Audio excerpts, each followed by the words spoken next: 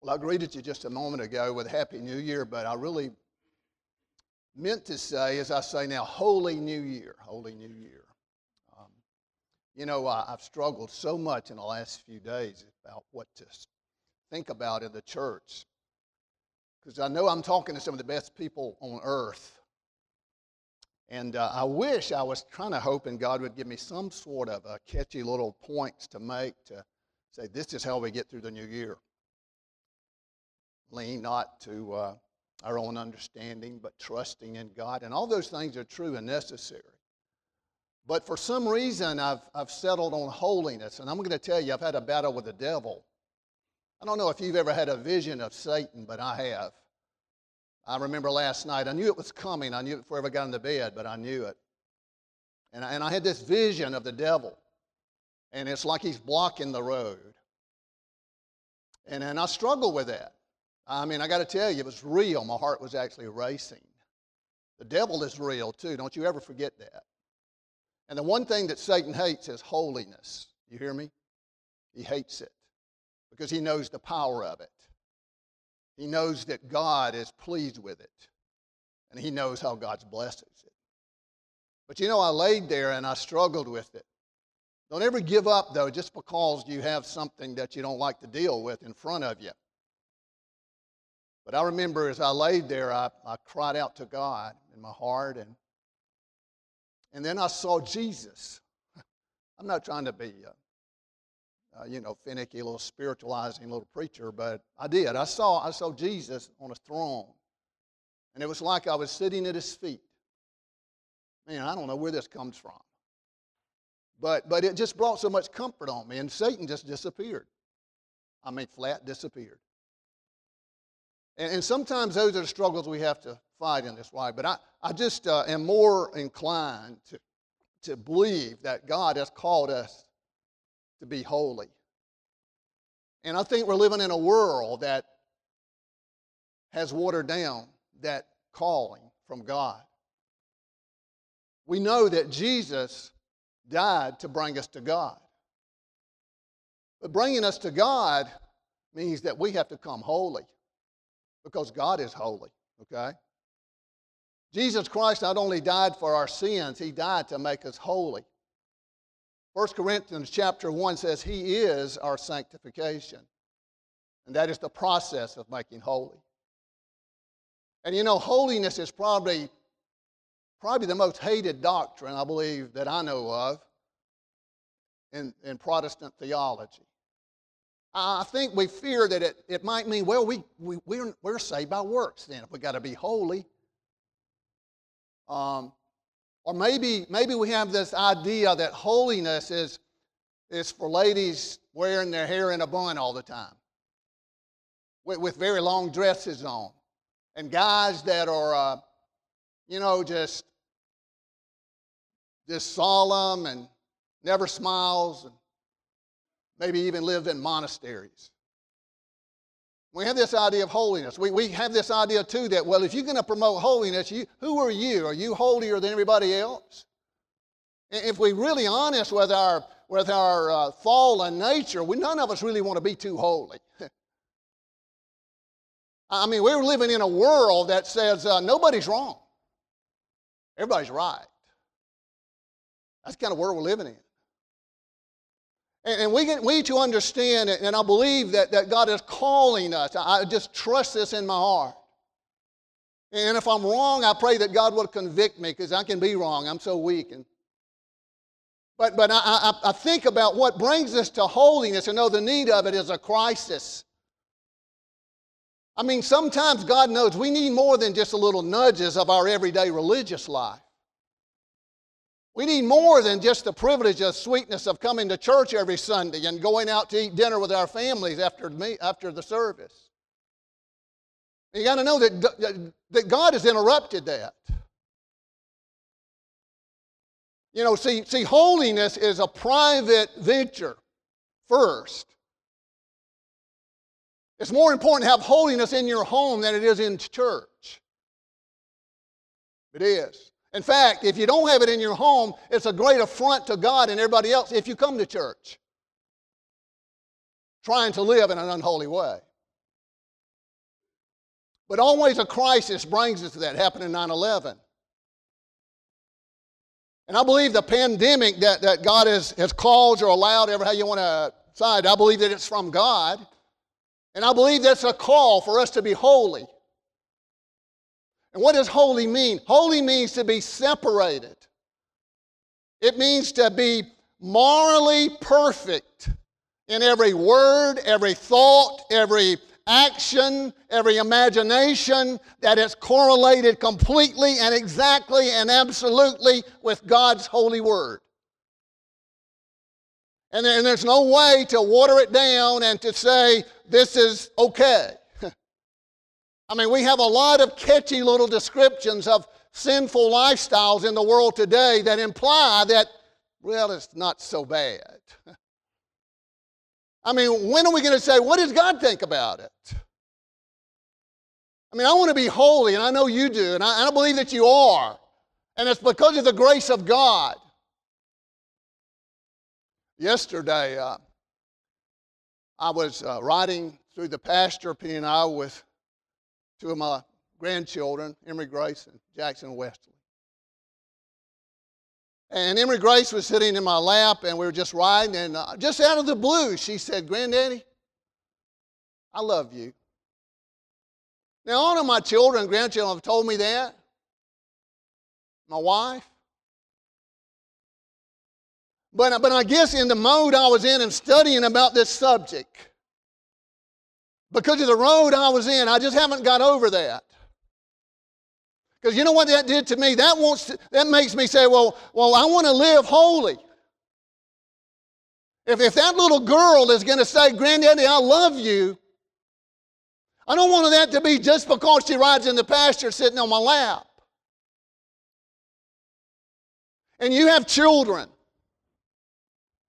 And you have grandchildren and spouses and friends.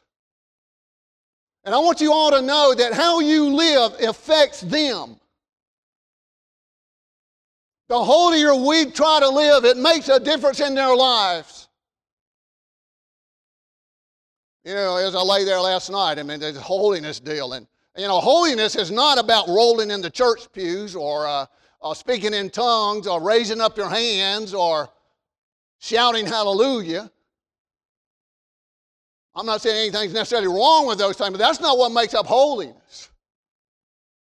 Holiness is a complete humility, because there's no room for pride in holiness. You see, holiness is not about, I want to have this victory in Jesus, so I'm going to display a life that it shows the experiences. I'm a holy person. No, that's selfishness is what that is. You see, holiness is not the cause of redemption. Redemption brings on holiness. Because God changes your nature. He puts His Spirit in you, and it's called, by the way, don't we know it is a Holy Spirit? So it means that God has called us to live a life that is apart from the world, though that doesn't mean we live in some sort of cave. Jesus never lived like that, though He was not in this world in a way. He was really not of the world. He was somewhere else. He was with God. And when you get with God and you get holy with God and you get serious with it, then you're going to see things in life like you've never seen it before. Maybe it will be a grandchild telling you they love you. But even greater than this, hey, this book is of Jesus, the only one, the only way of holiness, saying, I love you. That's what most motivates holiness. And I don't have to say, I'm trying to introduce this in a minute. I want to get to it a little bit, but I think about God in this. And we all know how much we need God desperately. And I believe we as a nation, as a church, as individuals are already right at the threshold of a world that is changing probably forever. And so we're going to have to really pull over on the side of the road and look at our map and wonder and say, God, what is really important? What really, Lord, is matters to you is what I want to matter to me. Because, we need God so much, don't we? Well, can He bless us? Can He really bless this nation? I wonder. No, let me rephrase that. He can do it. But I wonder if He will. Look at Isaiah. We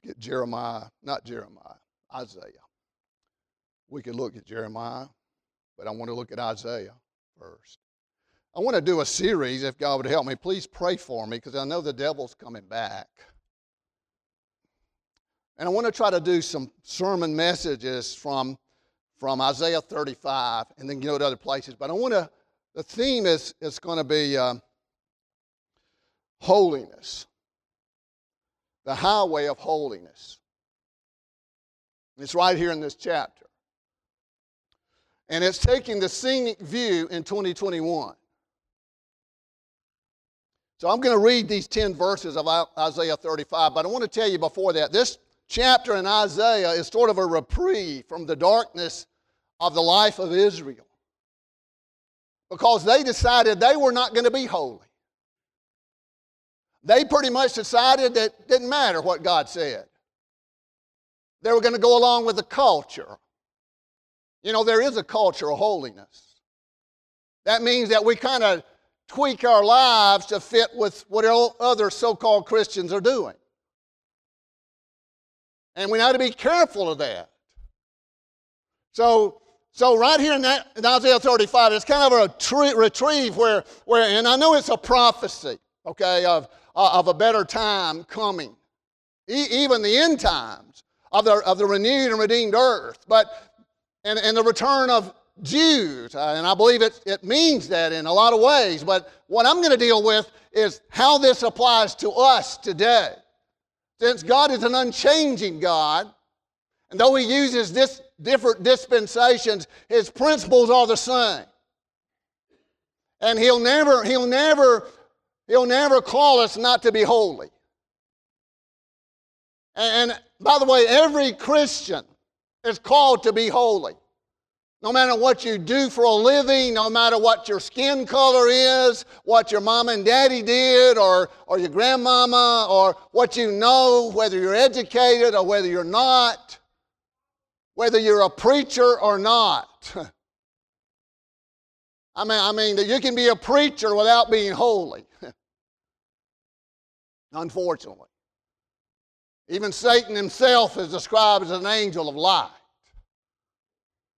But in this chapter, this 10 verses, God kind of lifts out through the prophet Isaiah the hope and the journey that's before a people.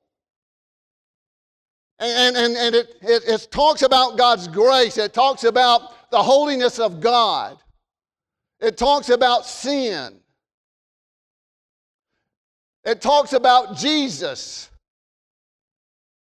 This is the first book that really points to the Savior, or the first chapter. And then it talks about grace. And that's the kind of the points I want to use today. But let's read them together. It says in verse 1 of Isaiah 35, "The wilderness and the solitary place shall be glad for them, and the desert shall rejoice and blossom as the rose." See, it doesn't always have to be dismal. See, God makes the difference. He makes a difference in your life and your circumstances. "It shall blossom abundantly and rejoice even with joy and singing. The glory of Lebanon shall be given unto it, the excellency of Carmel and Sharon. They shall see the glory of the Lord and the excellency of our God." That's none other than God's holiness. 2 Chronicles talks about the beauty of God's holiness. We need to see God as His beauty. I mean, holiness is the crown of all God's attributes. When you talk about a powerful God, you're talking about a holy power. When you're talking about a merciful God, you're talking about a holy mercy. When you're talking about a loving God, you're talking about a holy love. "Strengthen ye the weak hands and confirm the feeble knees."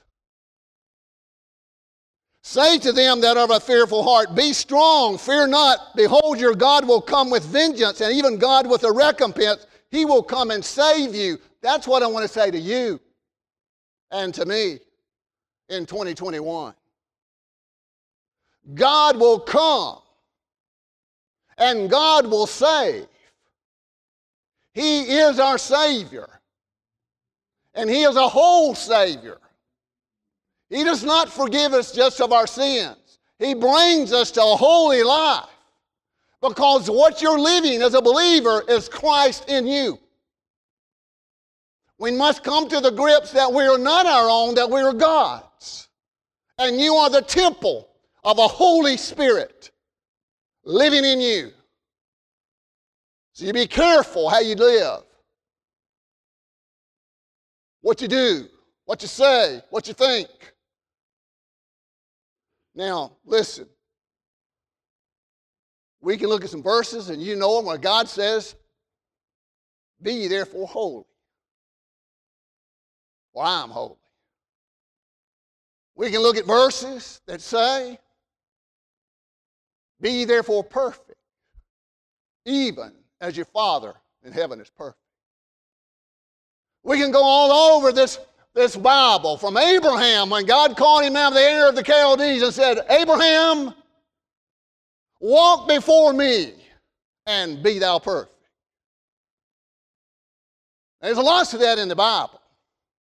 But nowhere do I see where anybody's ever attained that other than Jesus. Okay?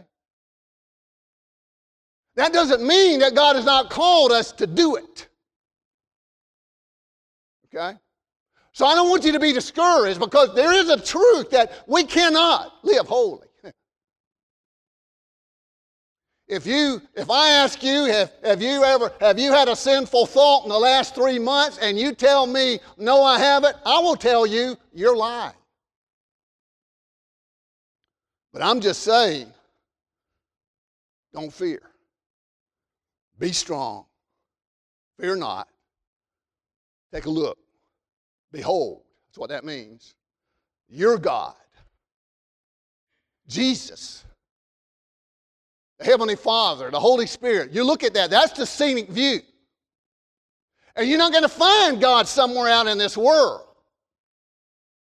You're going to find this God having a pity party when you're looking around. I mean, you're going to have to come to responsibility of saying, listen, Jesus died for me, and He loves me. And He died for you, and He loves you. And then the eyes of the blind shall be opened, and the ears of the deaf shall be unstopped. See, that's one of the first things God does when He saves us. He opens our eyes so that we see sin. You see light. He is light. God is holy.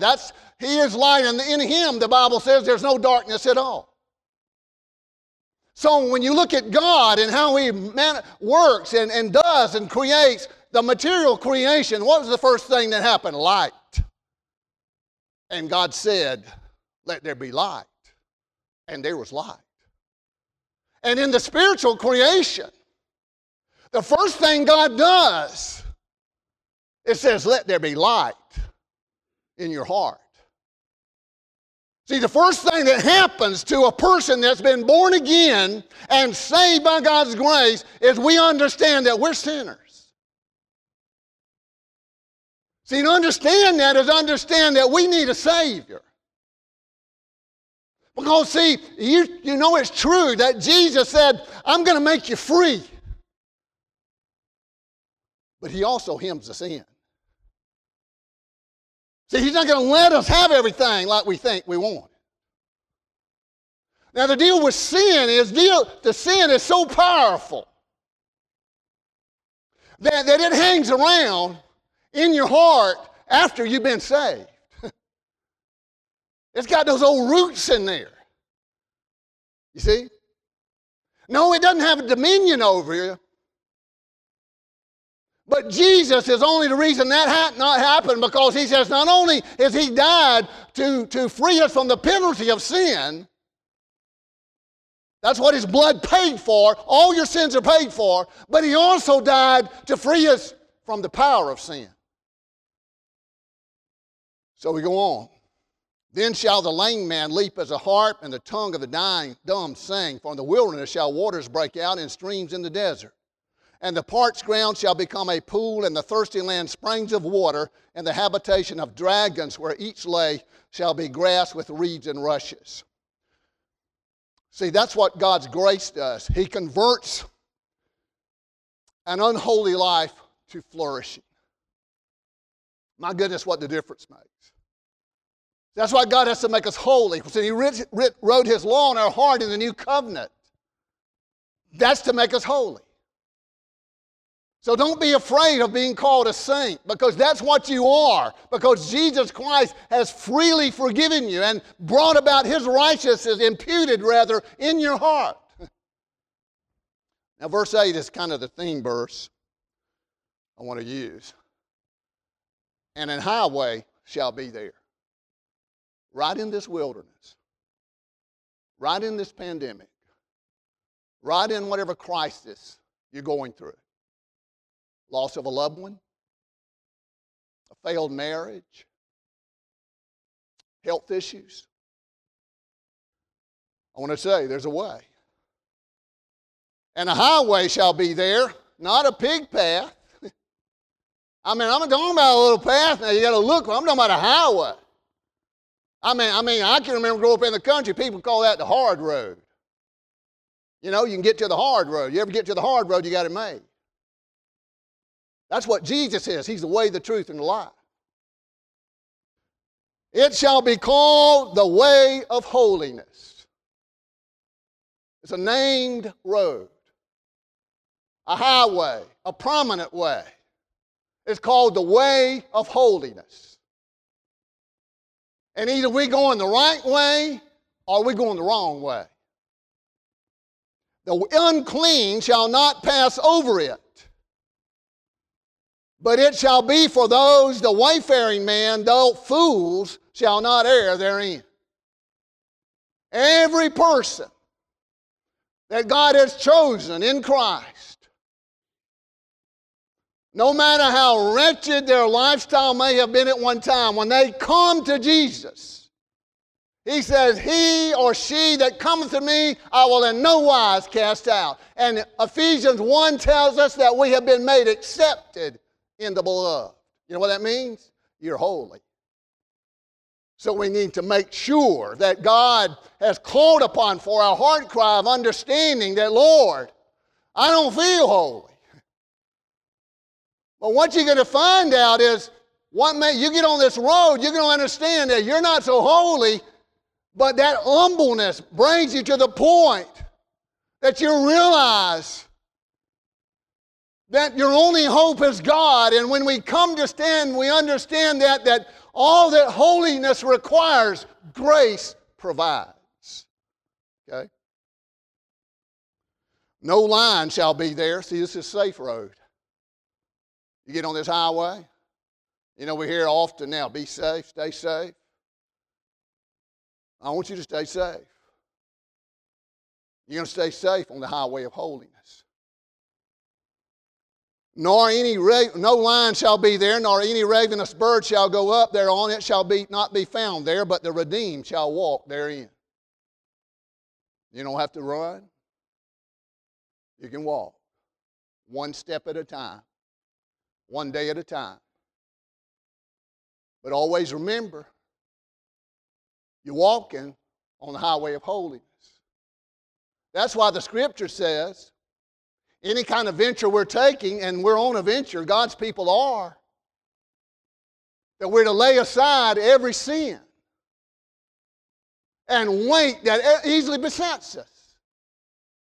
And so you know what the greatest besetting sin is? It's unbelief.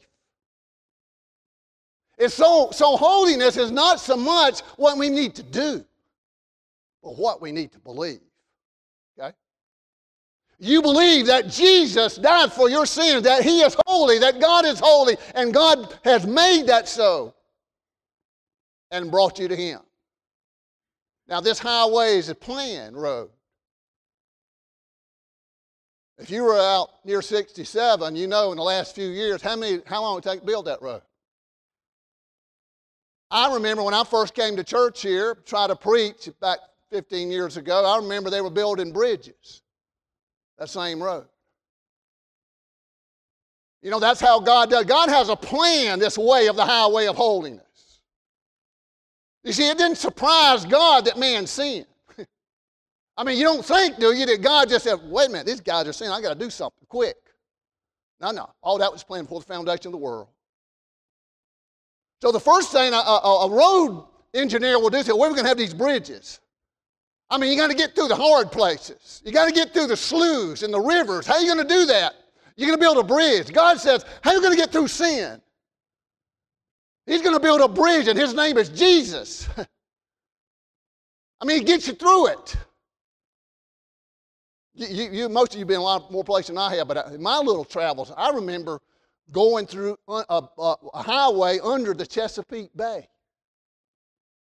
I mean, there's got a road, 8, 10, 12 lanes, right under Chesapeake Bay. I mean, I've been up in parts of West Virginia, and you got a highway right through a mountain. I mean, you think God can't build a way? I mean, he brings this out of the wilderness, don't you see? Doesn't matter what kind of mountain you got to climb, what is out there, some sort of obstacle, some pandemic or some break or hurt in your life. Understand, God says, here's a way. It's holiness. See, Jesus humbled himself. Left his throne of heaven to come down here to build this road. I mean, wouldn't it be silly, not be even foolish not to use it? I had a friend of mine call me a couple weeks ago and said, Randy, have you got any grass hay? I said, yeah, I got some. He was a logger, this guy. I knew years ago. He said, I thought you might have some. We're logging over there not too far. He said, we need some hay. I didn't know what he needed hay for. He said, you know, we need to put that hay in a road. He said, you know what? You can take hay, grass hay, and lay it in a road and spread it out, and said that stuff dries. It's just like concrete. That's what he said. You know, I've been thinking about Jesus ever since.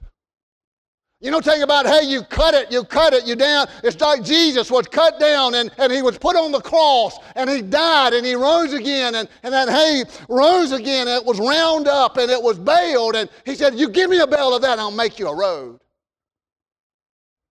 So when you get to a boggy place in life, you understand, I'm going to find Jesus somewhere in this. Here it is, highway of holiness. And the ransomed of the Lord shall return and come to Zion with songs and everlasting joy upon their heads. They shall obtain joy and gladness, and sorrow and sighing shall flee away. That's the difference. It doesn't matter which road you're on, by the way. Now, if you know in your heart, if you're on the wrong road, God allows U-turns. I'm going to tell you something else about this highway. You know, you say, well, how in the world did I get on this thing? I mean, there's a lot of on-ramps. You just bow down and you say, God, I need you so much, and I want to be just like you call me to be, because, God, I just don't want to waste any more of my life. Because you feel that need that's in there. God is working your life with His Holy Spirit. And you're called to be holy. See, God is holy. I want to say quickly 4 quick things. Because you're on this highway of holiness, you're going to see God, first of all. See God. In fact, Hebrews 12:14 says, without holiness, no man shall see God. That's in the Bible. I'm not making this up. See, that's why Jesus is our sanctification. He's made you holy. See, again, holiness is not a bunch of do's and don'ts. It's not making a list of prohibitions. You know, I'm not going to drink, I'm not going to dance, I'm not going to smoke and all these deals. No. See, holiness is faith, holy faith in Jesus. So that every step you take every day, you're mindful of that. It's just the resolve in your mind that He is your holiness. And you understand that God is holy and that God hates sin. See, I think a lot of times we water down trying to live a holy life because we have the wrong attitude about sin.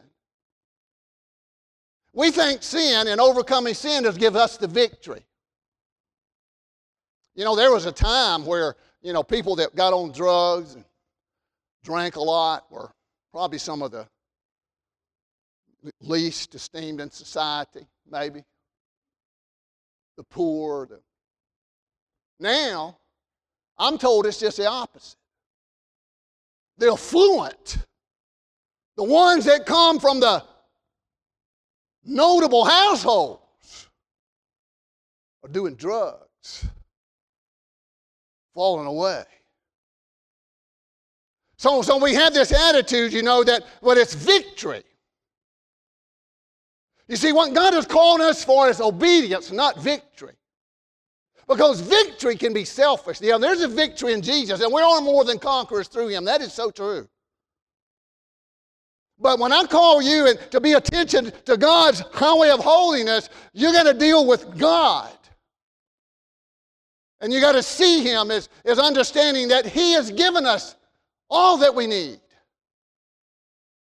And he has every right because he hates sin so much.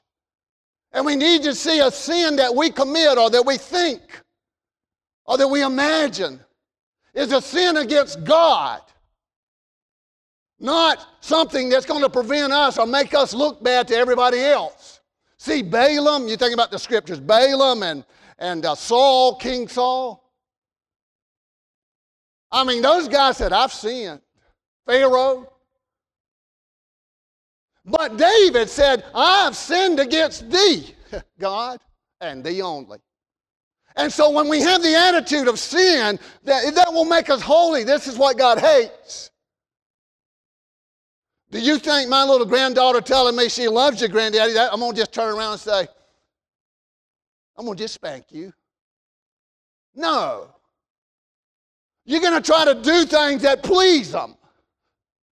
God loves you, and we ought to say, God wants you to be holy. He's already said, be ye holy. He says, don't be like everybody else, be holy. Because I'm holy. And I'm going to tell you about sin. I believe you feel the same way. I hate it. I know what it can do to a life. I want to say this about sin too. God often forgives sinners, but he never ever forgives sin. You hear me? Psalm 7 said he's angry with the wicked every day. Don't you think that just God just loves everybody, you know, just winks at it. He hates it. And that's why we desperately need to get on this road of holiness so we can be in a position so God, by his mercy, chooses to bless us, he can do it. I'm reminded of Psalm 78. I think it's verse 41 and 42. Here's Israel. And they've been around this way. I mean, Isaiah 35, they've already been from two captivities, one in Egypt and one in Babylon. And they've been delivered from them all. How many times has God delivered us? And how many times are we going to neglect to walk as God's called us? We see God as holy. He hates sin. We should hate it. You know what? Was it Joseph, Old Testament Joseph? When he was put in a position to sin with Potiphar's wife, he said, how can I do this? And sin against my heavenly Father. So we need to see sin. We need to see God. We need to see sin. And thirdly, we need to see Jesus. We need to see Jesus. Because when we see our sin, we need to look for Jesus. Because he's the remedy for it all. You know, you're going to be a responsible driver anyway. You got to keep your eyes on the road, okay? And you know, again, your life and mine, when you get in a literal sense, you're driving out there, you can make a little swirl, kind of go around a roadkill or something. Everybody else is going to do the same thing. I remember not long ago, we were coming from St. Simons. We got on I-16 and traffic just stopped right after dark one night. I mean, I don't know. It was just dead still for a while. Sometimes we get on the highway of holiness, you know, we just Don't seem like we're getting anywhere. And I remember seeing cars. I was pulled over there, and I was telling Penny, I said, you know, what's that car doing? That car was taking a right and getting off the interstate, going up the on-ramp. And you know what? Long before, lots of cars are doing that. And I said, you know, that's kind of what I'm thinking I'm going to do. And I was at Penny, I said, if you get me a little break, if I get a break, I'm going to do that too. I'm glad I didn't, because all of a sudden I started seeing blue lights in the rearview mirror. And the patrolman and the sheriff who was up there stopping everybody there and turning them around. I remember one guy had a camper trailer. You ever seen that guy trying to turn that thing around in that little on-ramp? You can't do things just because everybody else is doing them like that. You stay on the road with God. You see Jesus. He's the way. It's a planned way. It never has to be resurfaced. It's a durable road. Safe road. It's a King's highway. And then certainly, on this road, lastly, you see grace. That's what we got to see. See grace. You know, there was a place in Joshua where they made this deal where they were going to say, well, are you going to be on the highway of holiness? And they said, are you going to serve God? You remember that call, you know, you probably got it in your house. As for me and my house, we're going to serve the Lord. You know what that means? That means you're going to walk the road of holiness. And you don't mind attesting to that, saying that. That's how we ought to be. And so Joshua calls the people, and they said, well, we will serve the Lord. And remember, Joshua said, you can't do it. You won't serve the Lord. You know, I think every one of us would probably say, if God has given us any kind of a glimpse of grace from this message, say, yeah, I want to serve the Lord. I want to be holy. But you can't do it.